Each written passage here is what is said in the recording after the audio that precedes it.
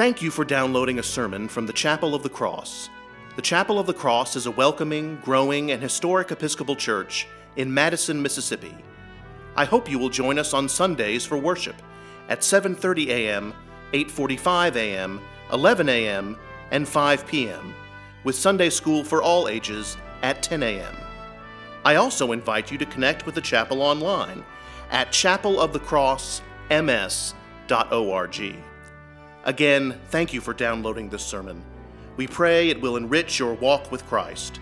God bless you, and we look forward to welcoming you and your family to the Chapel of the Cross.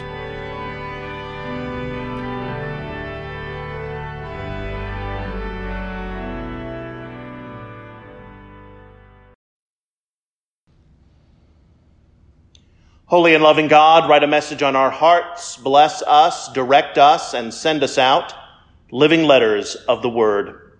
Amen. Well, again, good morning. And on behalf of the Chapel of the Cross, happy 2021. We pray that this new year will be blessed by God for you, your family, and our world. Today is a rare occurrence, a second Sunday in Christmas. As we all know, Christmas is a season, not one day, and today is the 10th day of Christmas. I hope your lords are all rested up for their leaping. And then the Christmas season ends on Tuesday. But because of the alignment of the calendar, we usually don't get 2 Sundays in the Christmas season, and we don't hear these readings, the story of the Holy Family's flight into Egypt, very often. So let's take this opportunity to study this passage from Matthew's 2nd chapter for a moment and explore what it might be saying to us in 2021. The nativity play is over. The angels, the shepherds, the wise ones from afar, all have left. And like a pair of young parents with their first baby, they are entirely alone. Well, not exactly. An angel of the Lord appears to Joseph in a dream and says, "Get up, take the child and his mother and flee to Egypt and remain there until I tell you." King Herod, the Roman puppet, paranoid and in charge of Palestine, is afraid of the wise one's prophecy that this baby would become a king. So in one of the great atrocities of history, Herod kills all the babies in a slaughter known as the Holy Innocents. But Jesus escapes, thanks to the angel, and whose parents were wise enough to listen. And so they escape into Egypt. And their flight is memorialized right here on our campus. That statue of Mary holding the baby Jesus between the Chapel of the Cross and the parish hall, that is titled The Flight into Egypt. And if you look closely at that statue, Mary is not standing demurely, but she is striding, carrying her beloved baby boy out of danger. And the Holy Family's shelter in Egypt does not only provide physical distance from Herod's paranoid, murderous rampage, but it speaks to the prophecies of the Messiah. The prophet Hosea speaks in his 11th chapter, "Out of Egypt I have called my son." Moreover, there is a deliberate connection here between Jesus and Moses.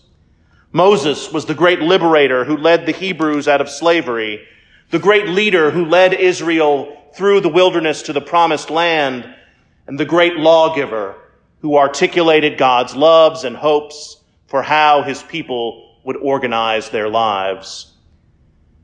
And Jesus was cut from the very same cloth. Liberator from the slavery of sin and death, leader of his apostles and disciples, and perfecter of the law. The parallels between Moses and Jesus are strong in this Gospel of Matthew.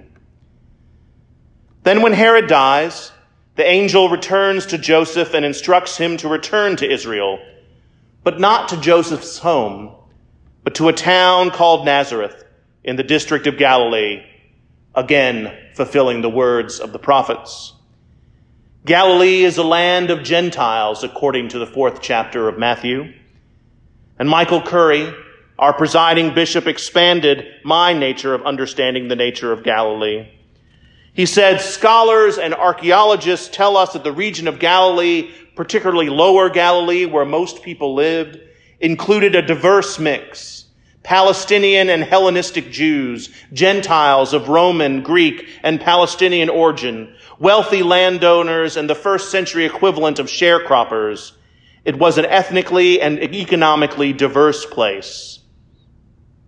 And out of that melting pot of souls, Jesus called his first disciples.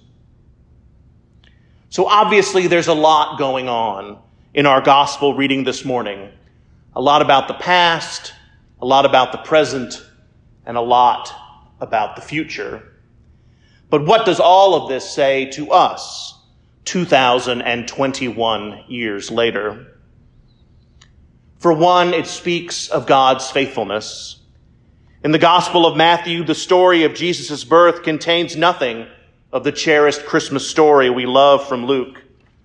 No census, no Bethlehem, no angels, no shepherds, no stable. Just a mother, a father, a baby, and their dreams. Not that those things didn't happen, they just aren't recorded in Matthew. And that says something. That despite all the odds stacked against them, from the social mores of the day to a murderous king, God was with this little family and protected them and delivered them. And God's faithfulness to each and every one of us is no less powerful. Through the ravages of the past year, we have been delivered, and the end is in sight. And then God calls to us, as he did to that ragtag group of folks Jesus had to work with in his home region of Galilee.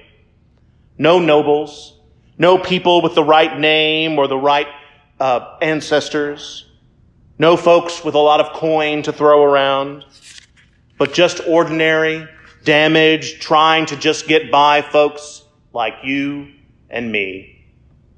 And upon that foundation, Jesus built the church. The Reverend Howard Thurman, one of the great leaders of the 20th century church, wrote a poem that seems appropriate to share on this second Sunday of Christmas. It's titled, Now the Work of Christmas Begins. When the song of the angels is stilled, when the star in the sky is gone, when the kings and princes are home, when the shepherds are back with their flocks, the work of Christmas begins.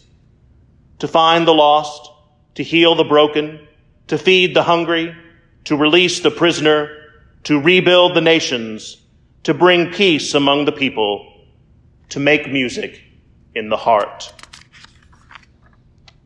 Today, on this second Sunday of Christmas, we have witnessed God's faithfulness through the flight into Egypt and their return to Israel, as well as God setting the stage for Jesus' adult ministry. And both of those speak to us and to our lives in this place and time. May we too have the wisdom and peace of mind to hear God's call, to answer with boldness, and whoever we are, to do the work of God in God's world. Amen.